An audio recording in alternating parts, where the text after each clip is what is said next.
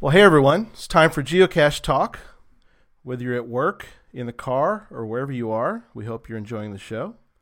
Please give it a like on and subscribe on iTunes so that you can get all the weekly Geocache Talk goodness. A big thanks to Doug Jones and Joshua Slinkard for being patrons of the show. If you'd like to find out more about being part of that Patreon, head on over to Patreon, patreon.com/geocache talk for more details. Today I have on the show my friend Daryl W4. We have geocaching news and our weekly product tip. So let's jump right into show number 1 for Sunday, June 12th, 2016. And thank you, Daryl, for being part of show number 1. Oh, thank you. It's an honor to be on show number 1. Oh, thank you.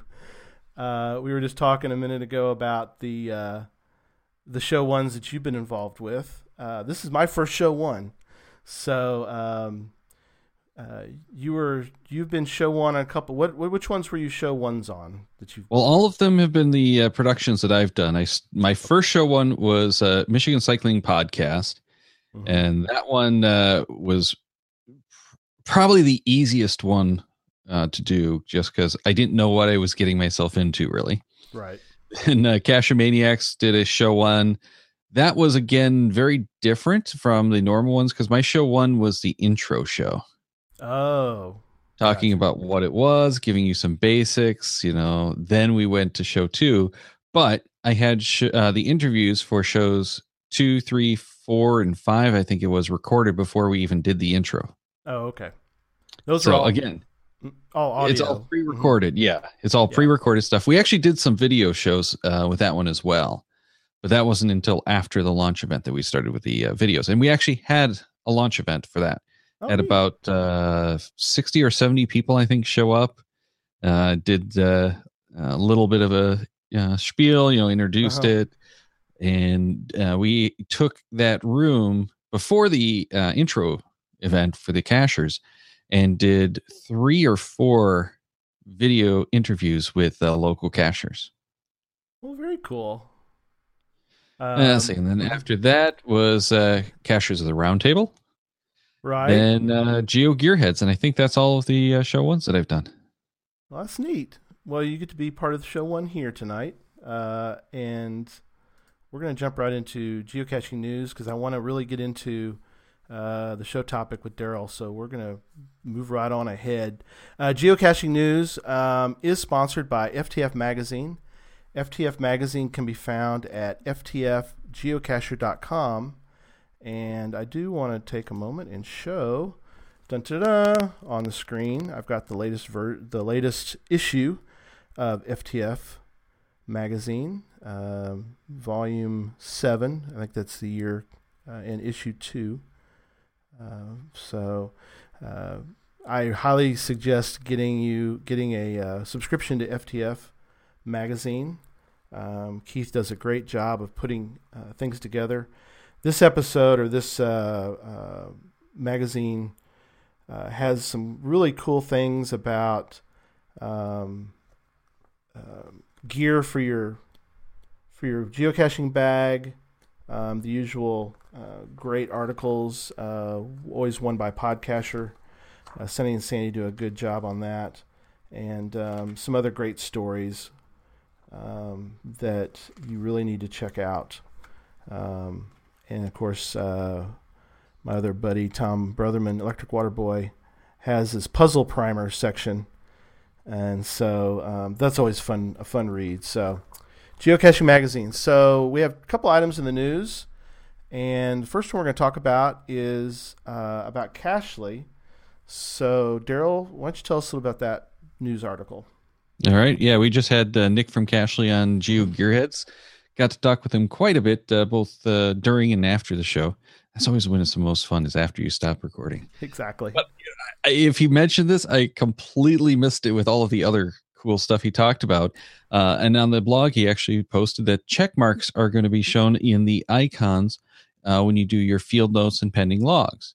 So this is all about when you don't actually post those notes to geocaching.com yet. So, you save for later, that kind of thing. Now it's going to actually give you an indication that you found that, because that was causing some problems for people in the past. And it was one of the features that he's been working on, and now it's available. Awesome. In fact, Tom is on tonight, Electrical Auto Boy, and he just said, "Hey, Gary and Daryl, love Cachly. We do love Cachly." Next article is interesting. I switched it. I had another one, but it wasn't really. This one's more relative to this week, and it's started following the story about some geocachers that were doing 48 states and DC in 1 week. And there's a website you can check out. It's called 48-n-1wk.com. And they have a blog set up there. And they finished their trip.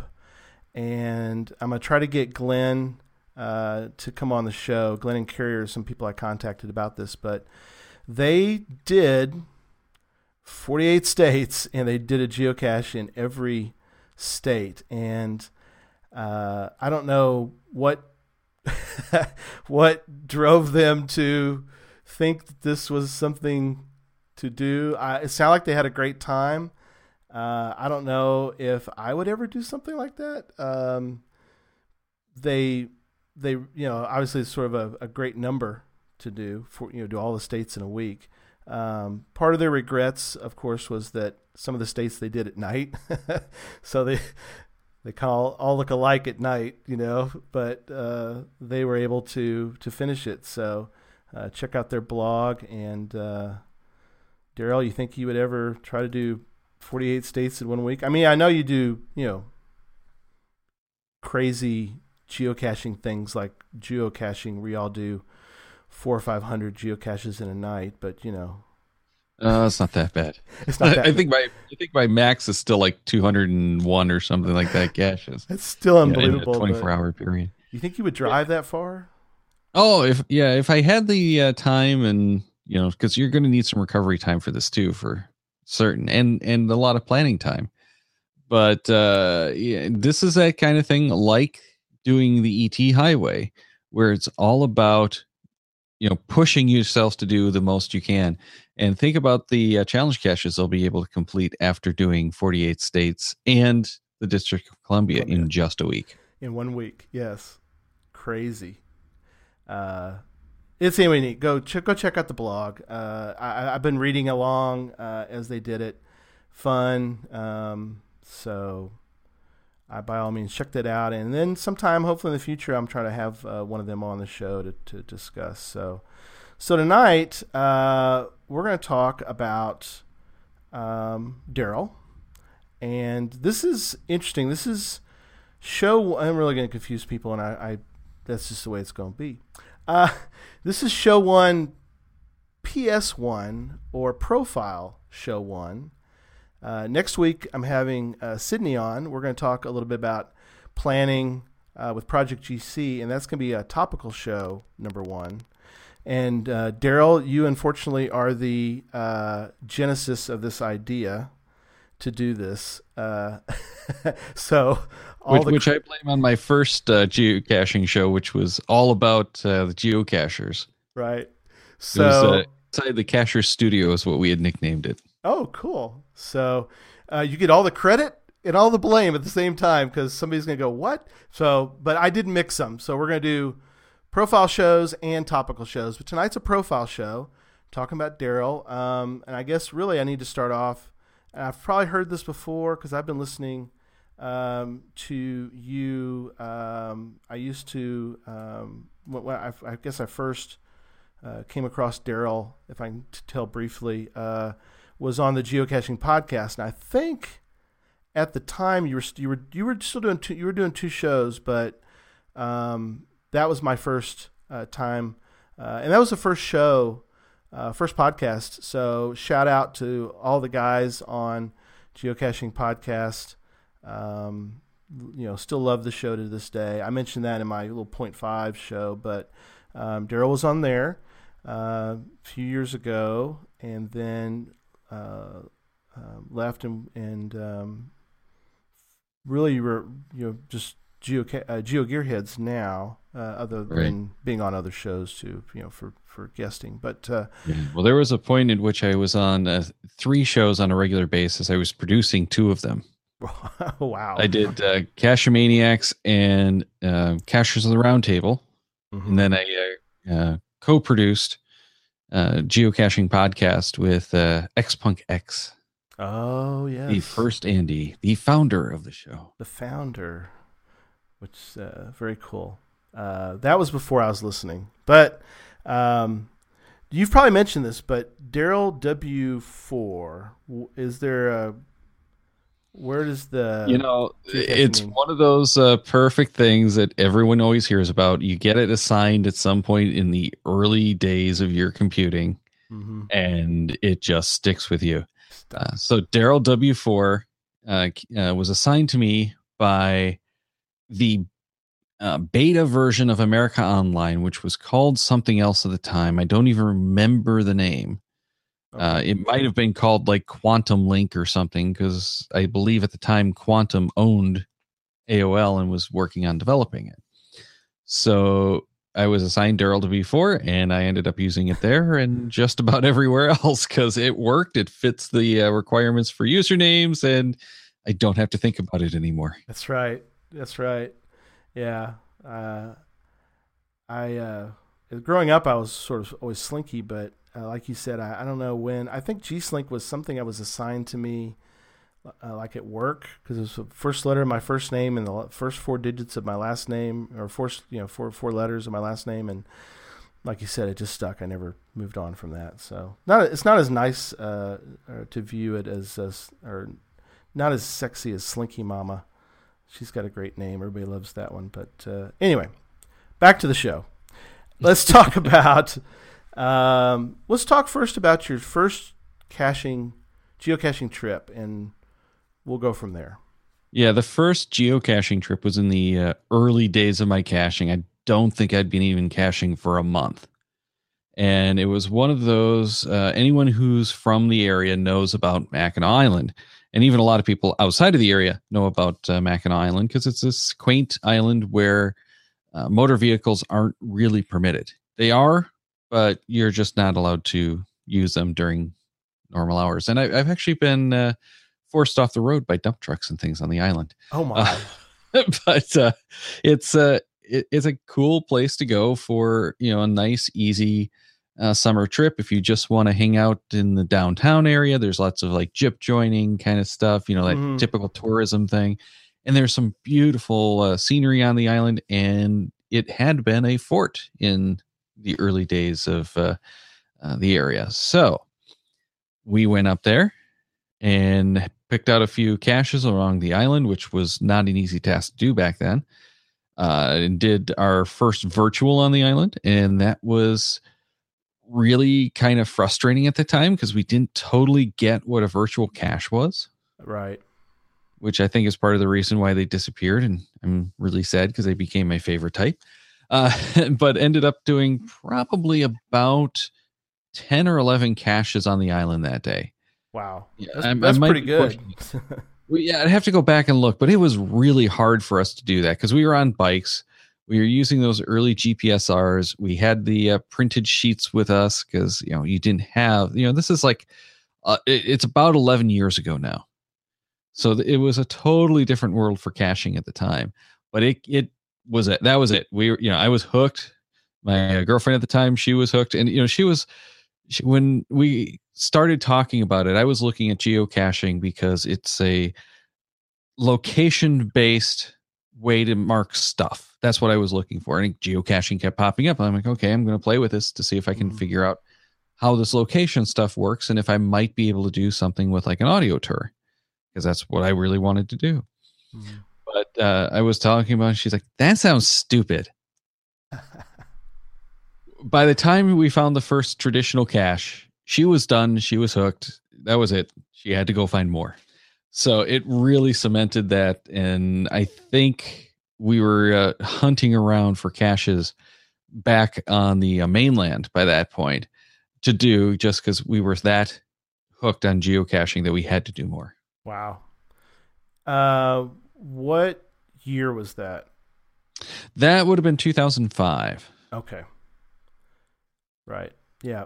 I think you and I have talked about this before because we started caching in 2006, so we weren't too far behind you, but we have some similar experiences, and we'll talk about some of our tech gadgets here in a moment. But so from that, you also had you went to an event. Was that in 2005 as well?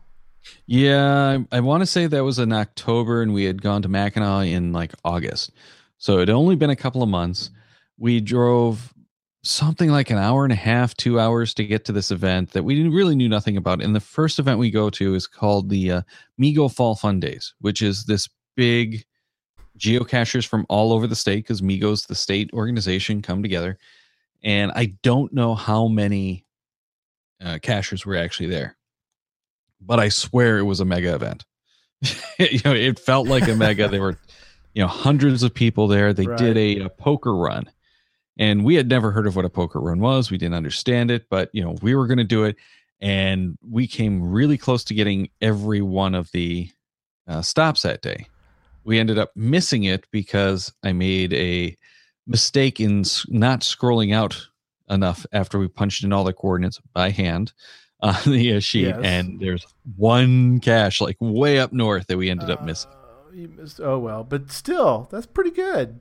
Yeah, it was an awesome time. Again, it got us hooked on events and kind of spoiled us for events because it was such a well done event with so many cachers there.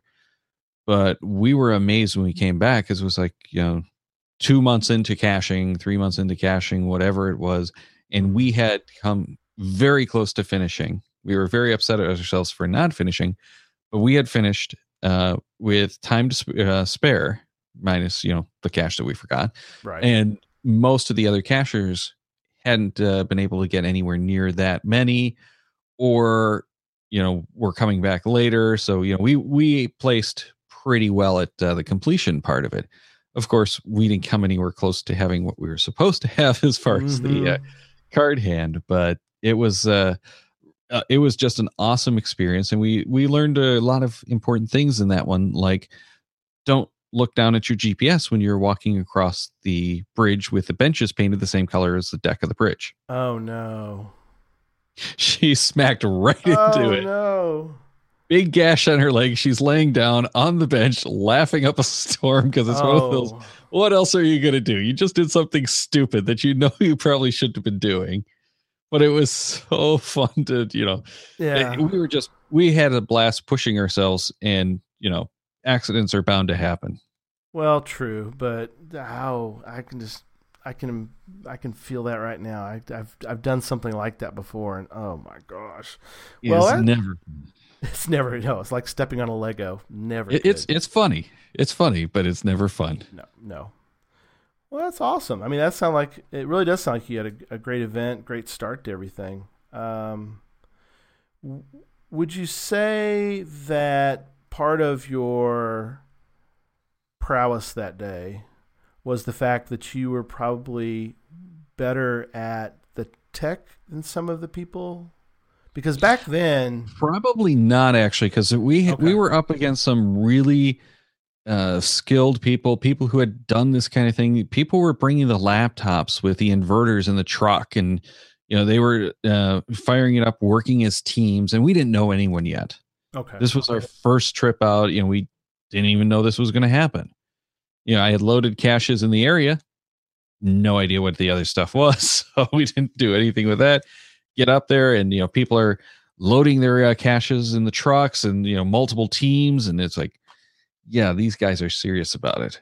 So we didn't know what we were doing, and we still ended up that far ahead, which is why we were so happy with how we placed. But it was not at all because we were not paying attention to the deck. We did have a plan before we even got the sheets and got to the car. And what we ended up doing was I was driving and navigating off one where we only put in like the first couple of caches. And then she was loading the other ones. and then swapped units so that we got the full scope pretty quickly. But we were already moving, so that was a big thing at the time, and that's what I really attribute our success to, is that we didn't wait to hand enter all 30 chords or whatever by hand. Sure. Well, that's good. Yeah. But interesting. So I'm going to show now Magellan Sport Track Pro.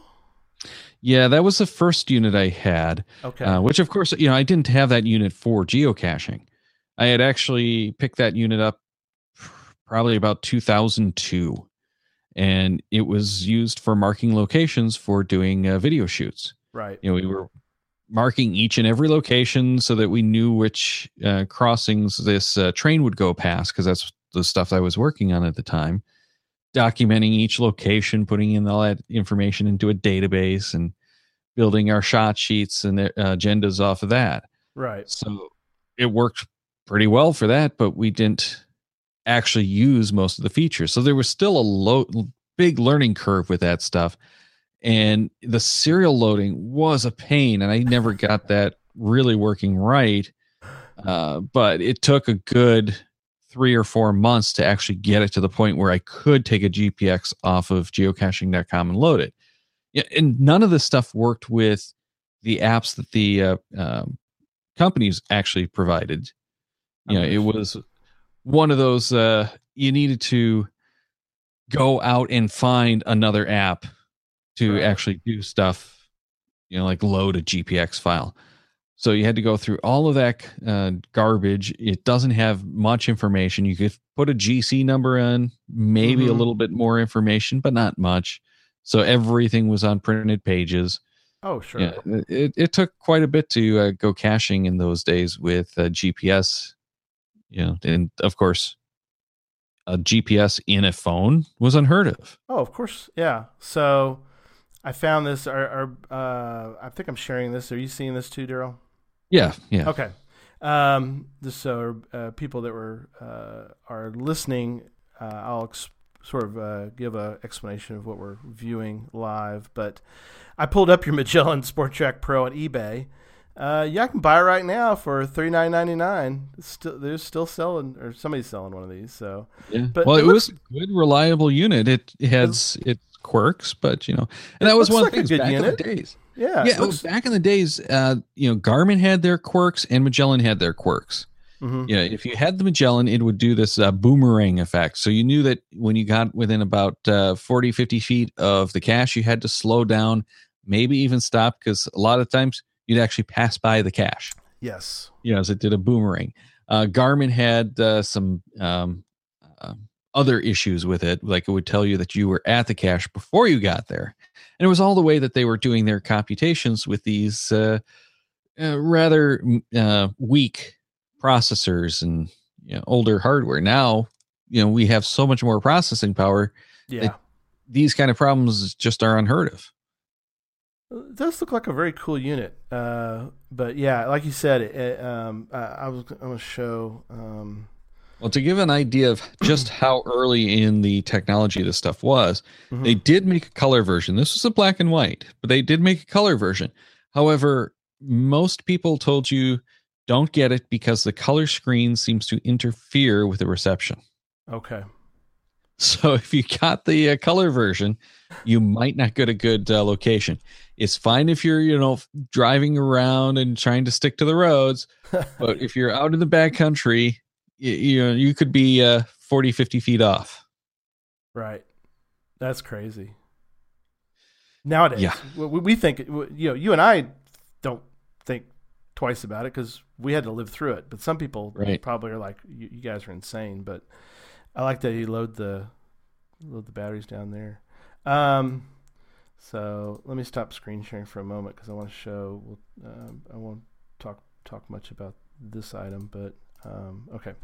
So this is our first one we had, was a Meridian Gold, and this one actually, the screens that you had on that unit look a lot like the unit. A lot of the they were the same vintage. I had one of the color meridians that I originally got for cycling and marking trails, and that's actually what I was going to use. But again, the color one didn't work quite as well, so we ended up not using that one. We used it, but it was more like the secondary unit. And Renee liked that one, or I'm sorry, Dree liked that one better because it was a bigger screen, which is why I had it on the bike. Right. Yeah, I like but it had this funky. Did y'all have the same funky? It was the same cable for both. Okay. So you had the pogo pins with the screw in the center. Right. It worked great. Like you said, if we could we weren't near as prolific as you guys were as finding caches, but Susan and I, we'd print out like a dozen, and we're like, we're not going to get to 12 caches today, but you'd print them out. And back then, I'm sure y'all did this, probably something similar, is till you got to learn north and north, south, east, west on a GPS, or you'd kind of walk till you got to your north. Okay, I'm at north, so we're north now. The very first cache I had done, I could not get the go-to to work. I'd put the waypoint in, but I couldn't get it to work. Oh, okay. So I'm sitting there staring at the coordinates. Okay, a little more. Okay, there. I'm there. Start walking. Oh, now I'm off on that one. Shoot. It's like going back and forth. Came back. I just upset as all heck because, among other things, I stepped on a bee and stung my toe. But came back later on and avenged that DNF after I had figured out how to get the go-to work, which, if I remember, I actually did have to update the firmware to make it work. Right. It wasn't, I think, a firmware issue per se. It was that the firmware that I had wasn't letting me use my waypoint or something like that. I screwed something up in the process, so I had to redo it. And after the firmware update, it worked. Yeah, we got better at just like y'all did. We got better at being able to do two things at once, which is head to the north coordinate and the west coordinate at the same time. Oh my gosh, it's awesome. So you kind of learn how to angle toward the geocache, but and then you would just people today don't, I guess, think, but back then we would mark on the piece of paper. Susan would make a note, DNF, or she'd mark when we found it. And then come home and sit there and put them all in the computer. So yeah, and you had to sit down, you had to go and log them, and no one thought twice about taking a week before you logged a find, right? Because it might take you that long to get back to a computer and sit down. Laptops still weren't all that popular back then. You usually had to go to a computer, sit down at the computer, and dial up your modem, because a lot of people were still on modems. Yep. Go through that whole BS. But I'll tell you, the biggest change for me came when paperless caching became a reality, and I used a M505 instead of paper. Yes. The way I started was the Mobi reader. I'm gonna pull that up while you talk about it. Go ahead. All right. And the way that Pocket Queries used to work was you had the option of getting a Mobi book with all of the cache information. So you'd get the GPX, plus you'd get this book, this ebook that had each of the caches, everything's indexed, so that you can find it. And that was the way that they were delivering the paperless stuff.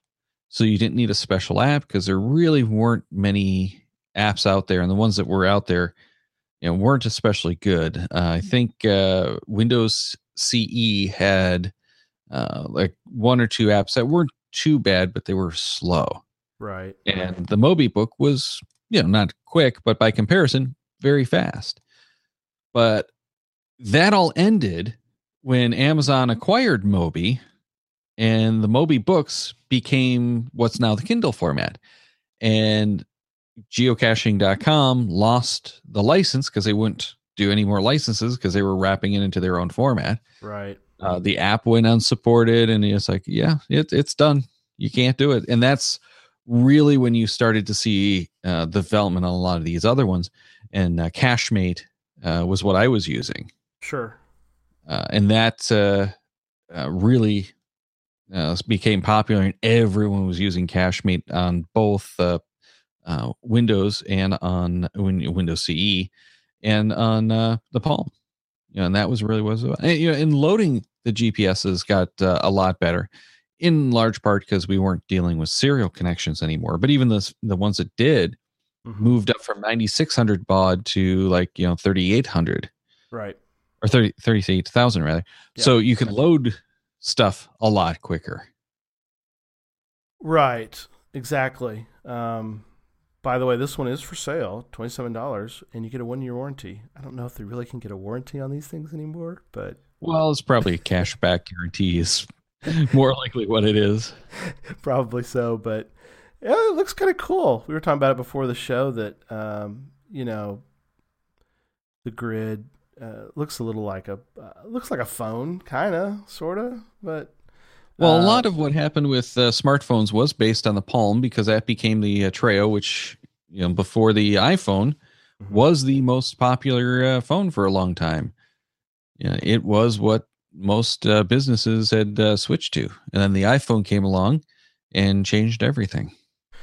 Now, during this time, were you doing pretty much every type of geocache, or were you pretty much just doing traditional? Were you? Oh, we would do everything we could get our hands on, though. Okay. Puzzle caches weren't very common. We did have a lot of the multi-caches, the solve on site multis, where you had to go and find something, right? Do this math, and then go to the next stage. Okay. So we loved doing that kind of stuff, which wasn't always easy with a lot of those GPSRs. And with that Mobi format, what I probably didn't mention is there was no really good way to put in your finds or anything on those. So what we ended up doing is we'd highlight the title of the cache, and you could do a bookmark with your notes. So it just put the time that we found it, and that way it would sort into the right order. And then you go back and you do little notes if you needed to, log was all it would say. Right. And then we know that the log was in need of replacement. And because of that, you just go through your bookmarks, write down, okay, yep. Find the GC number, punch it in, go and log it, find the GC number, punch it in. You had to do it right away before you forgot what those caches were. That's awesome. Yeah, those are, and we would get it done. I mean, it just, we obviously, like you said, we weren't the quickest back then, but we were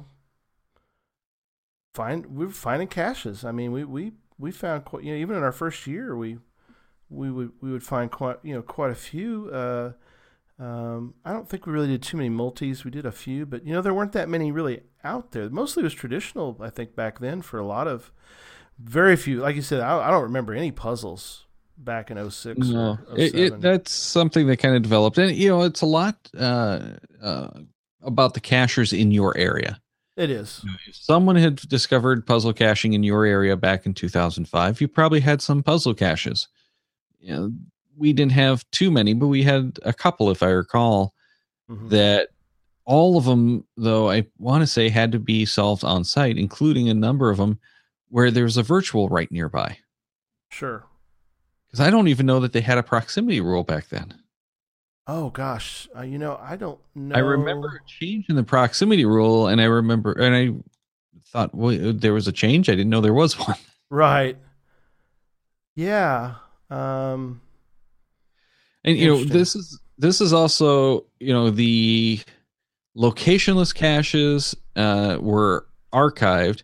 Then the webcams and virtuals were grandfathered back in 2005. So it was maybe it was 2006, but it was so quick that I had never done a locationless before they were archived. Yeah. No, I was same. We were the same. And we didn't really, we hit some in 06, but wow, we were just starting, and we didn't, we weren't going to branch out till we kind of knew. I didn't understand how they worked at all before they were archived. And then of course, as soon as they were archived, that's when I figured out how they worked.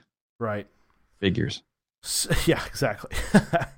So, talk a little bit about Cachemate, because you kind of got into Cachemate fairly early in your geocaching career. Yeah, and that really just was a way to get in and log the caches, get the information as well. Okay. But you just had to end up with a list again that you have to log manually online. But that one actually took the GPX file, and it was not an easy process to get that stuff in.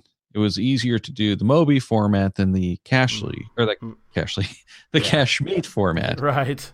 So, you didn't really go through a whole lot, and you could only get 500 caches in anyway, but you did the 500 closest caches to home like every week so that you had them all in there and you knew what it was. And you loaded the GPS every week so that you could always go out and find a cache on the spur of the moment.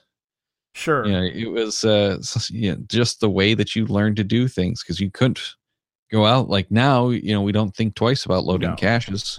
We just pull up the phone if we don't have the GPS loaded. Exactly. And, quite frankly, I don't use the GPS much anymore myself.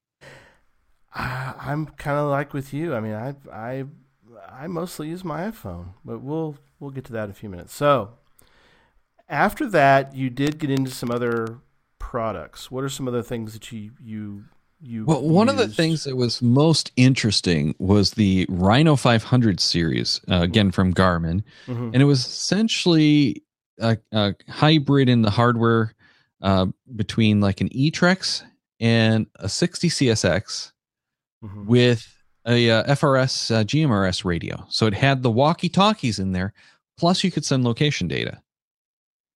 So that was really interesting and kind of led to some interesting questions about where technology would take us. And one of the things we really enjoyed doing with those units, though they were not all that accurate, was, okay, we can't find this cache. You go stand over here. I'll go stand over here.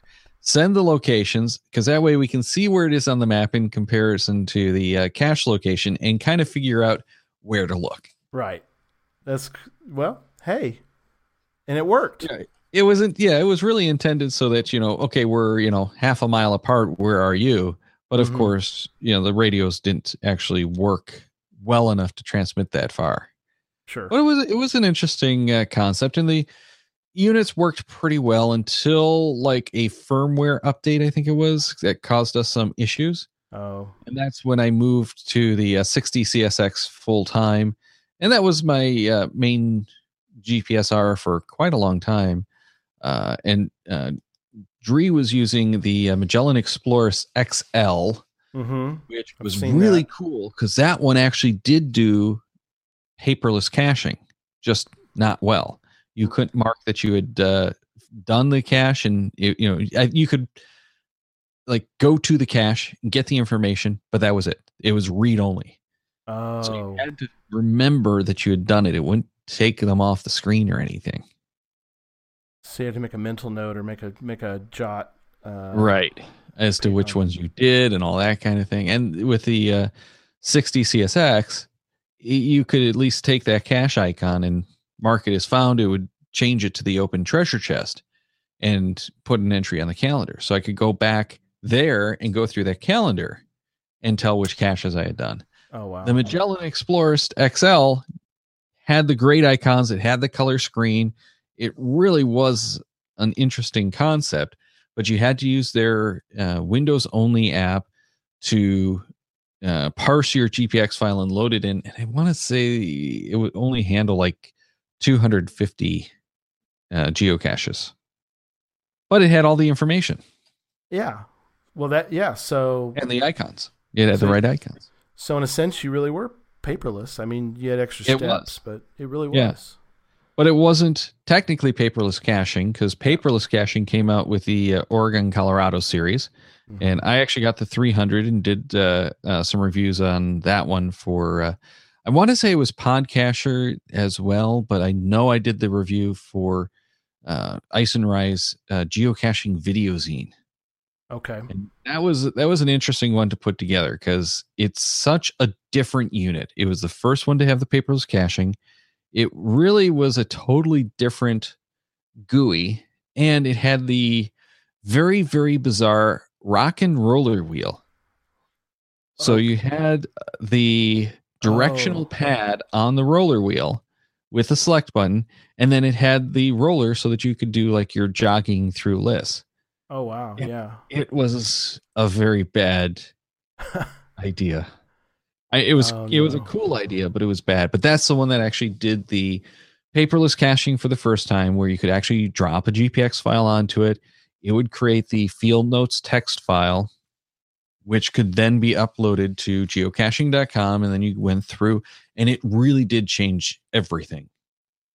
And a lot of people, I think, even to this day, I think a lot of people today, I have friends that still use a lot of GPSRs out of the Oregon series. The Oregon was the one that actually made that work well, because the Colorado had a whole bunch of problems, but it was also the one that introduced Wherigo. And I actually went to Chicago's Garmin store, which at the time was the only one. I think they actually have like 2 or 3 now. But I went to the store, met with Jeremy Irish, who was doing a talk about Wherigo there. And we actually went and did the Wherigo test cartridge out in front of the store. The whole class went and found the virtual cache down the street. It was an interesting time, and it was cold too. Which is interesting.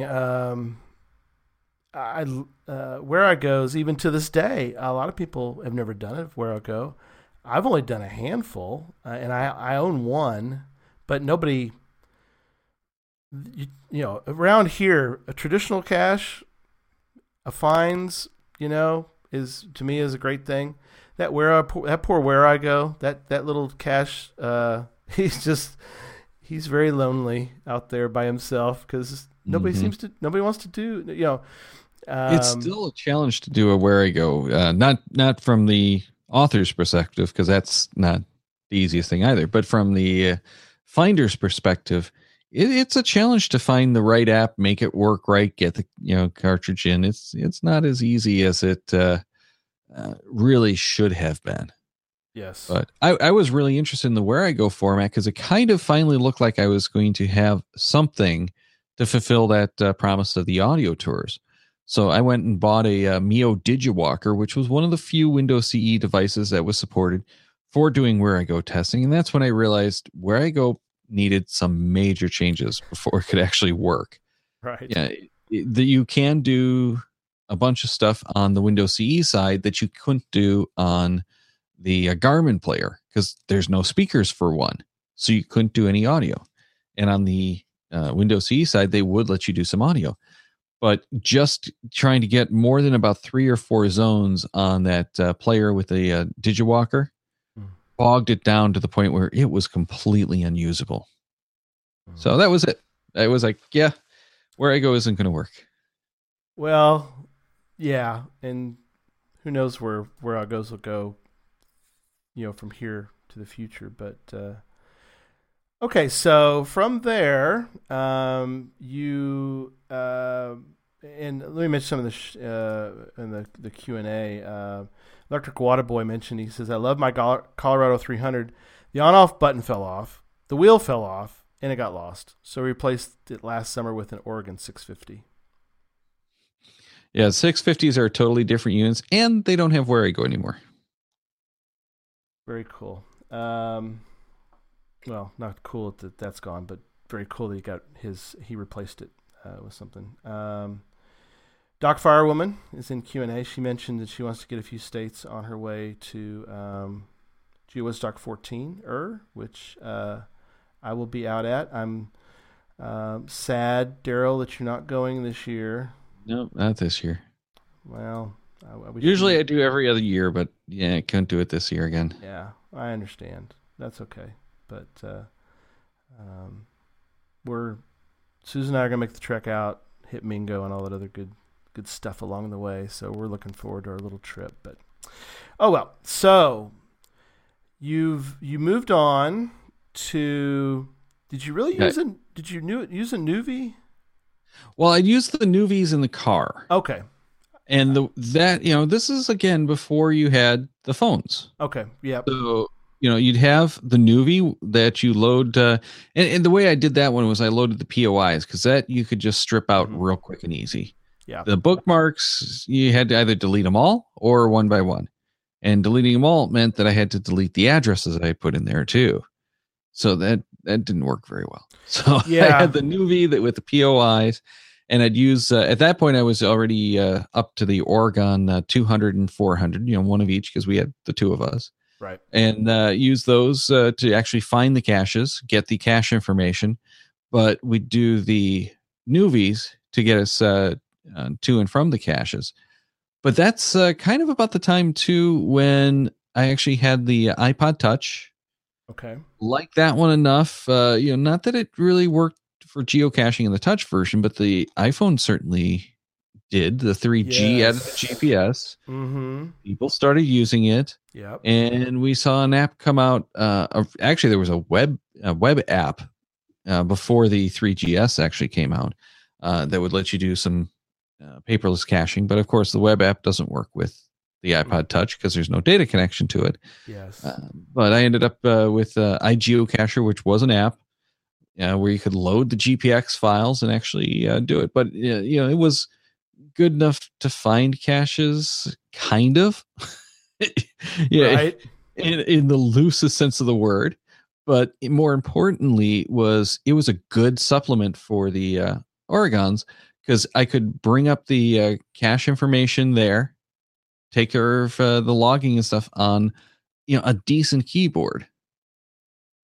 Right. But, this is when the official app from geocaching.com came out too. And I was using that for a little while, but really didn't end up using that too much. I did move to the to Geosphere when that came out, and that was on the iPhone 3G still. I had to go through the 3GS because I was just killing the 3G with the performance. Ended up moving to the 4. And by the time I was on the 4, I wasn't taking the GPSR with me as much. Mm-hmm. When the iPhone 5 came out, that was it. I was pretty much done, but I did still upgrade. I ended up with several different units, including the DeLorme PN40. I had tried the 60, but the 60 kind of just never really worked as well for me. Sure. And of course, the GPS Map 62 ST. Oh, yes. GPS. I know people still use those to this day. Oh, yeah. Well, they're only a generation old because the 64s are the current version. I kind of think we're going to see something before too long. But the main difference as far as we would be concerned is Bluetooth on the 64s. Okay. Well, you mentioned Geosphere. We need to talk about this a little bit because you love Geosphere. You love it a lot. And you're still clinging, but you're about to let your grasp go of Geosphere? We're probably tomorrow at WWDC going to hear about iOS 10. Okay. Yep. My guess, Geosphere will not work under iOS 10. We don't know for sure, but it's not even iOS 7 compliant. Right. You can't make updates to the app as it stands right now because it's so old that they won't accept the compiled code from it. Oh boy. Well, it's hard to give up on an app you love so much, but yeah, and that's served me so well. It's been everything for so long. But yeah, I am moving toward Cachly, which you love, and it's incredible to see the progress that this has made since it launched. Because when it came out, it was an interesting product, but like some of the other geocaching apps, it's an interesting product, but doesn't really work for me. Yeah, and I really do. Everybody needs to go listen to your latest show on GeoGearheads with Nick Hubbard from Cachly. Nick and I have stayed in touch, and I'm going to have him on the show at some point in the near future. He's going to be out at Geo Woodstock 14 doing a seminar. So I suggest anybody that's out there and is interested in the app, or at least if you don't, either if you own it and use it, or if you're interested in it, and want to find out more, and you're going to be at Geo Woodstock, I would suggest taking some time to stop by and see him do that. But so many things that you mentioned on the show y'all did recently, to me really is such a positive. I mean, he definitely does respond quickly. Scott was I loved it. Scott was asking a lot of interesting, fun questions. He really got into the the customer support for your show during that. But but you know what? It was really interesting. And, Nick really is very responsive, and he's done a lot with Cashly. And, and there's so much more on the board that will be coming. Yeah. And, Slinky Mama, she's, how you're kind of like, I don't really want to let go of Geosphere because I really love it. She loves the classic app, the geocaching classic app. And I told her, I said, honey, it's going away. It's not going to be around much longer. And she's like, oh, I'm going to use it until the thing doesn't work anymore. Mm-hmm. Which there's a good chance that it's going to be in October when iOS 10 is actually released. Not that we know that iOS 10 is released and that it's going to break all this stuff, but the writing is kind of on the wall for a lot of these older apps. And see, Susan, she will, I know this is going to sound crazy, she will not upgrade her iOS if she has to. If she doesn't have to upgrade it. See, I'll say that right. I know what you're talking about. Yeah, I stuck with, I want to say it was iOS 7 for a while because of some issues with iOS 8 on Geosphere. I could be wrong. I could have been like, I was sticking with 6 instead of going to 7, but yeah. That's a critical enough app that it was an issue. But that's why I'm lining up my ducks now so that I can move to Cashly and be all happy on Cashly. Excellent. Well, before we get into our product review of the week, did you want to mention anything else about where we're at with some of your products that you use? You mentioned the eTrex 30. The eTrex 30 is like the GPS that I use now. Right. And I don't use it very often. It's mostly for when I go out and place a cache. Mm-hmm. But the thing that's really sad is I keep taking that thing with me. It's powered on. It's loaded up. I go route to the cache. 4 caches later, I go, oh, I have the eTrex 30 and it's still routing to this other cache. I just don't use it anymore. It's so much cleaner to just use the iPhone. And I don't know how you're caching with the phone, but the way that I typically cache is I use the satellite maps and I find a placeholder or two, or place marker rather, or two, like maybe there's a picnic table or a big tree. And it's like, okay, it's over here. I put down the phone. I just walk over there and I start looking. I don't even look at the phone. And this is part of why I like the smartphone caching so much. With like the 60 and the 62, it's pretty much, okay, follow it. Okay, it's right here. Okay, there. It took a lot of the fun out of the hunt that we had back in the early days of caching because you had so many flaws in the GPS technology that you had to go and search. Oh, you did, because your radius was big. I mean, if at best 100, yeah.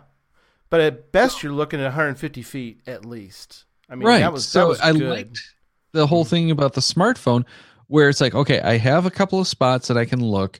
I'm going to start here, and then I'll go back to it if I need it. So it just makes it a little bit more fun. And I find caches usually much easier that way. But it's easier and it's more fun. I agree. We did a bunch yesterday out in the woods, and I was kind of like that. We struggled at times, but he was pretty accurate, even out in the middle of nowhere. I was just about to say the problem with my technique with the satellites is in those woods. Yes. There, you're just going. Here's the arrow, here's the pin. I'm, there I am now. I've got the cache.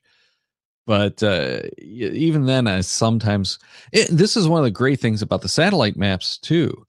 If you stare at those satellite maps and you get used to it, you can see the hiking trails through the trees usually. Yes. And that's saved me a boatload of times where it's like, how do I get to this cache? Oh, here, I see the trail. I see where. Okay, yeah, okay. So if we go here, we go here. Okay, there it is. You Yes. follow these weird lines between the trees that you just eventually instinctively know are trails. Yes, and that's like you said, the fun is getting near the cache and then finding it. It's not necessarily fun to be trudging through and avoiding, bushwhacking through a forest and going, wow, I'm having a lot of fun getting to this one cache when I could have just taken a trail, like you said, to get near it. Then I can hunt because I want to hunt.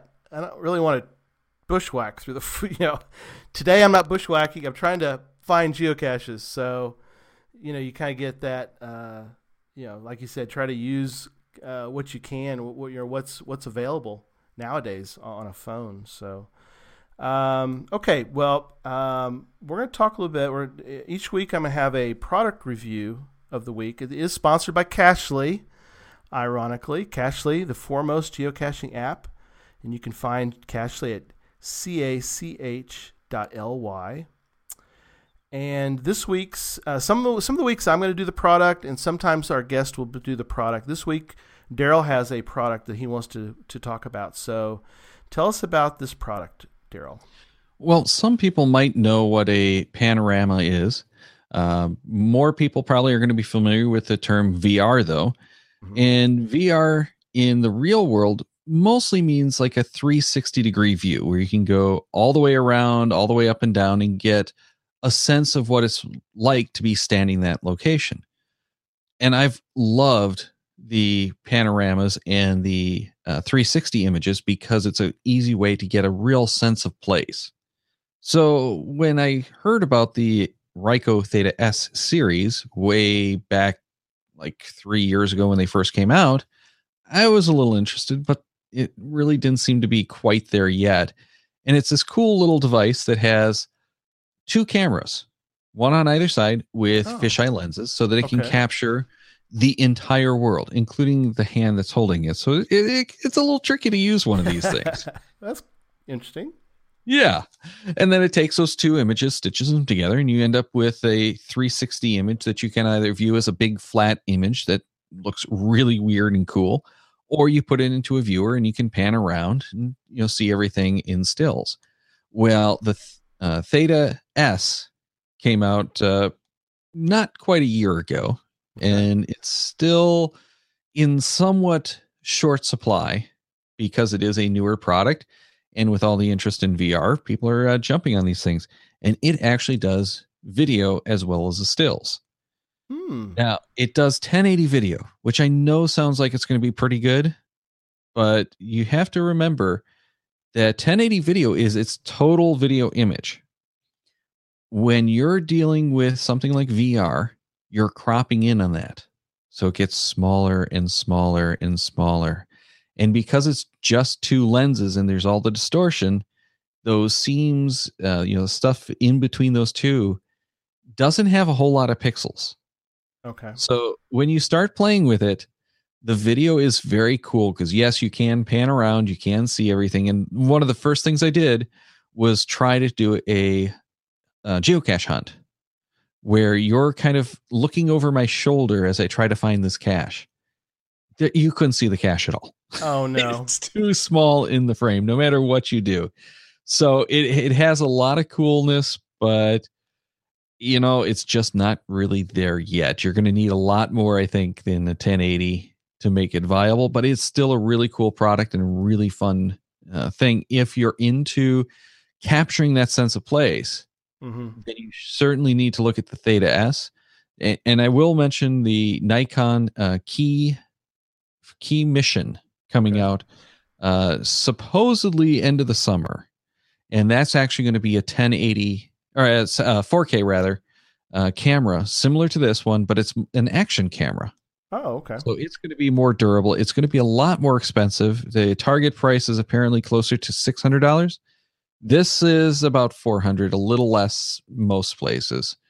So, you can find this one. It's a nice little handheld camera if you're looking to capture that sense of place. And Daryl's showing it right now. Yep. It's just a nice little thing that you can, I put it in a little belt clip, carry it around. I can go and pop 360s stills, and those have plenty of detail for actually getting a sense of where you are. If you're looking for some of that experiential kind of thing, it's still a lot of fun. I take this to the zoo a lot of the time, give people an idea of what the new exhibit looks like. A lot of my YouTube videos lately have been 360s at the Pygorium. People really seem to love that. But one of the more interesting ones was a speeder at one of the, what was it called? Railroad Days down in Toledo. One of the clubs down there with people that have these little speeders. They're basically go-karts for train tracks. Oh, okay. Maintenance crews use these things to get around a little bit easier. Mm-hmm. They can't take a full train because that's too big and too heavy and too expensive. Right. So they'd run around in these little like go-karts. And there's clubs that collect these things, bring them back, restore them. So they were giving people rides just up and down. So I just took the thing and kind of stuck it, over my shoulder, braced it. We went down and back, and it was really a lot of fun because you got the sense of not only how the place looks, how the cars, the interior of these cars looked, but you also got the sense that these seats don't turn around. So when you're going backwards, you don't see anything unless you turn around. So it's a fun toy, not really all that productive. But if you're looking to capture that place sense of place, that little bit of the share that little bit of experience, for $350, which is what I paid for mine, it's not bad.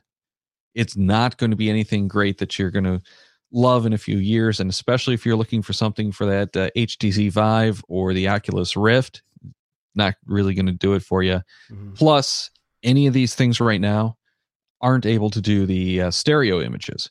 So it's a 2D image that you just get to pan around. But it's awesome to be able to bring those up on the phone. YouTube lets you do just on your standard phone. You take the thing, you pan around, you're actually spinning in place, looking up, down, and it's like you have a window looking into a different world. Yeah, that is really cool. And I think there's that. You're sort of in the beginning stages of something that I think is very interesting, and you're going to see a lot more of. Oh, absolutely. There's a lot of talk about newer stuff that's coming out. Some of the phone manufacturers are getting into cameras like this that are still external because you can't really do something like this on a camera yet.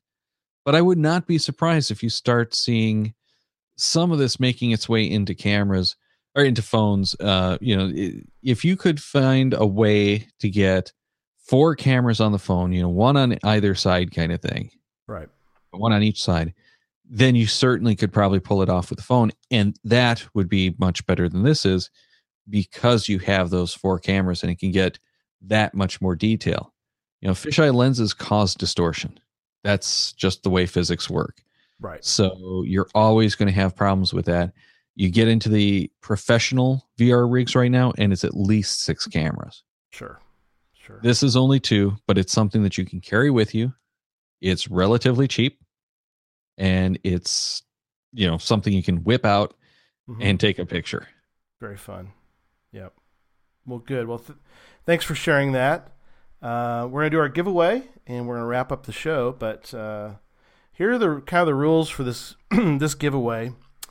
I'm going to show you a coin, GeoCoin, and I want you to guess what the app is that is represented by this GeoCoin. And I want you to send me your guess to geocachetalk@gmail.com. First correct answer will win the coin. I'll get back to you then to get your shipping information.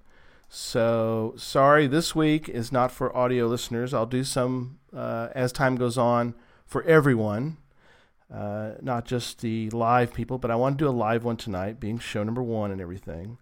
So I'm going to show it. So get your, as Daryl always says, get your emails ready for show number 1, and I'm going to show the coin, and then send me an email. So let's see if I can show this coin and get it just right. And I'm showing the coin now, hoping it'll maybe not. There it goes.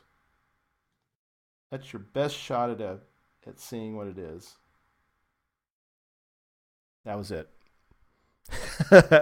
I got to focus for a minute there, Daryl. So that's about as good as it's going to get. Hey, I know what it is, but of course, other people. Well, anyway. So again, send me an email. First one to guess correctly what the app is, I'm going to send that to you. So I want to thank Daryl for being on show 1.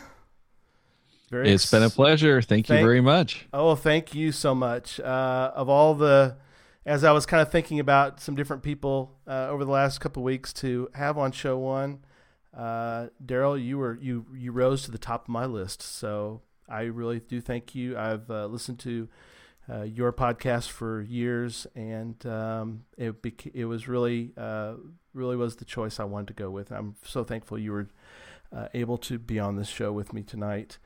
And I'm flattered that I was able to be on, that I was that high on the list. You were on the top. So, and again, thank you again.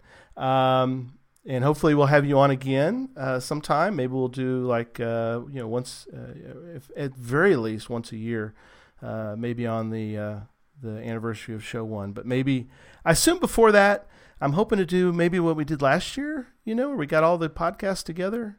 I still think that'd be cool to do. So sounds good to me. Hey, I was still looking for someone to take on the Cashers of the Round Table. Right. That was a fun show. Oh, yeah, exciting. But this takes a lot of production. I know. But we definitely want to do a show around the holidays, so that'll be fun.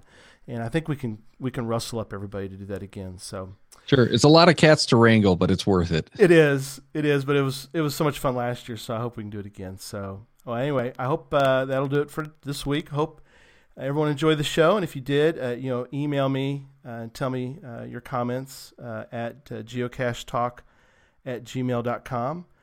Don't forget to follow on Twitter at geocachetalk and Facebook at facebook.com/geocachetalk. The show can be found on the Geocache Talk YouTube channel, iTunes, as well as Stitcher, and of course the website. I think I mentioned that. Tell your friends about the show. Ask them to subscribe, and they too can hear the show on a weekly basis. And don't just talk about geocaching. Go geocaching. Good night, everyone.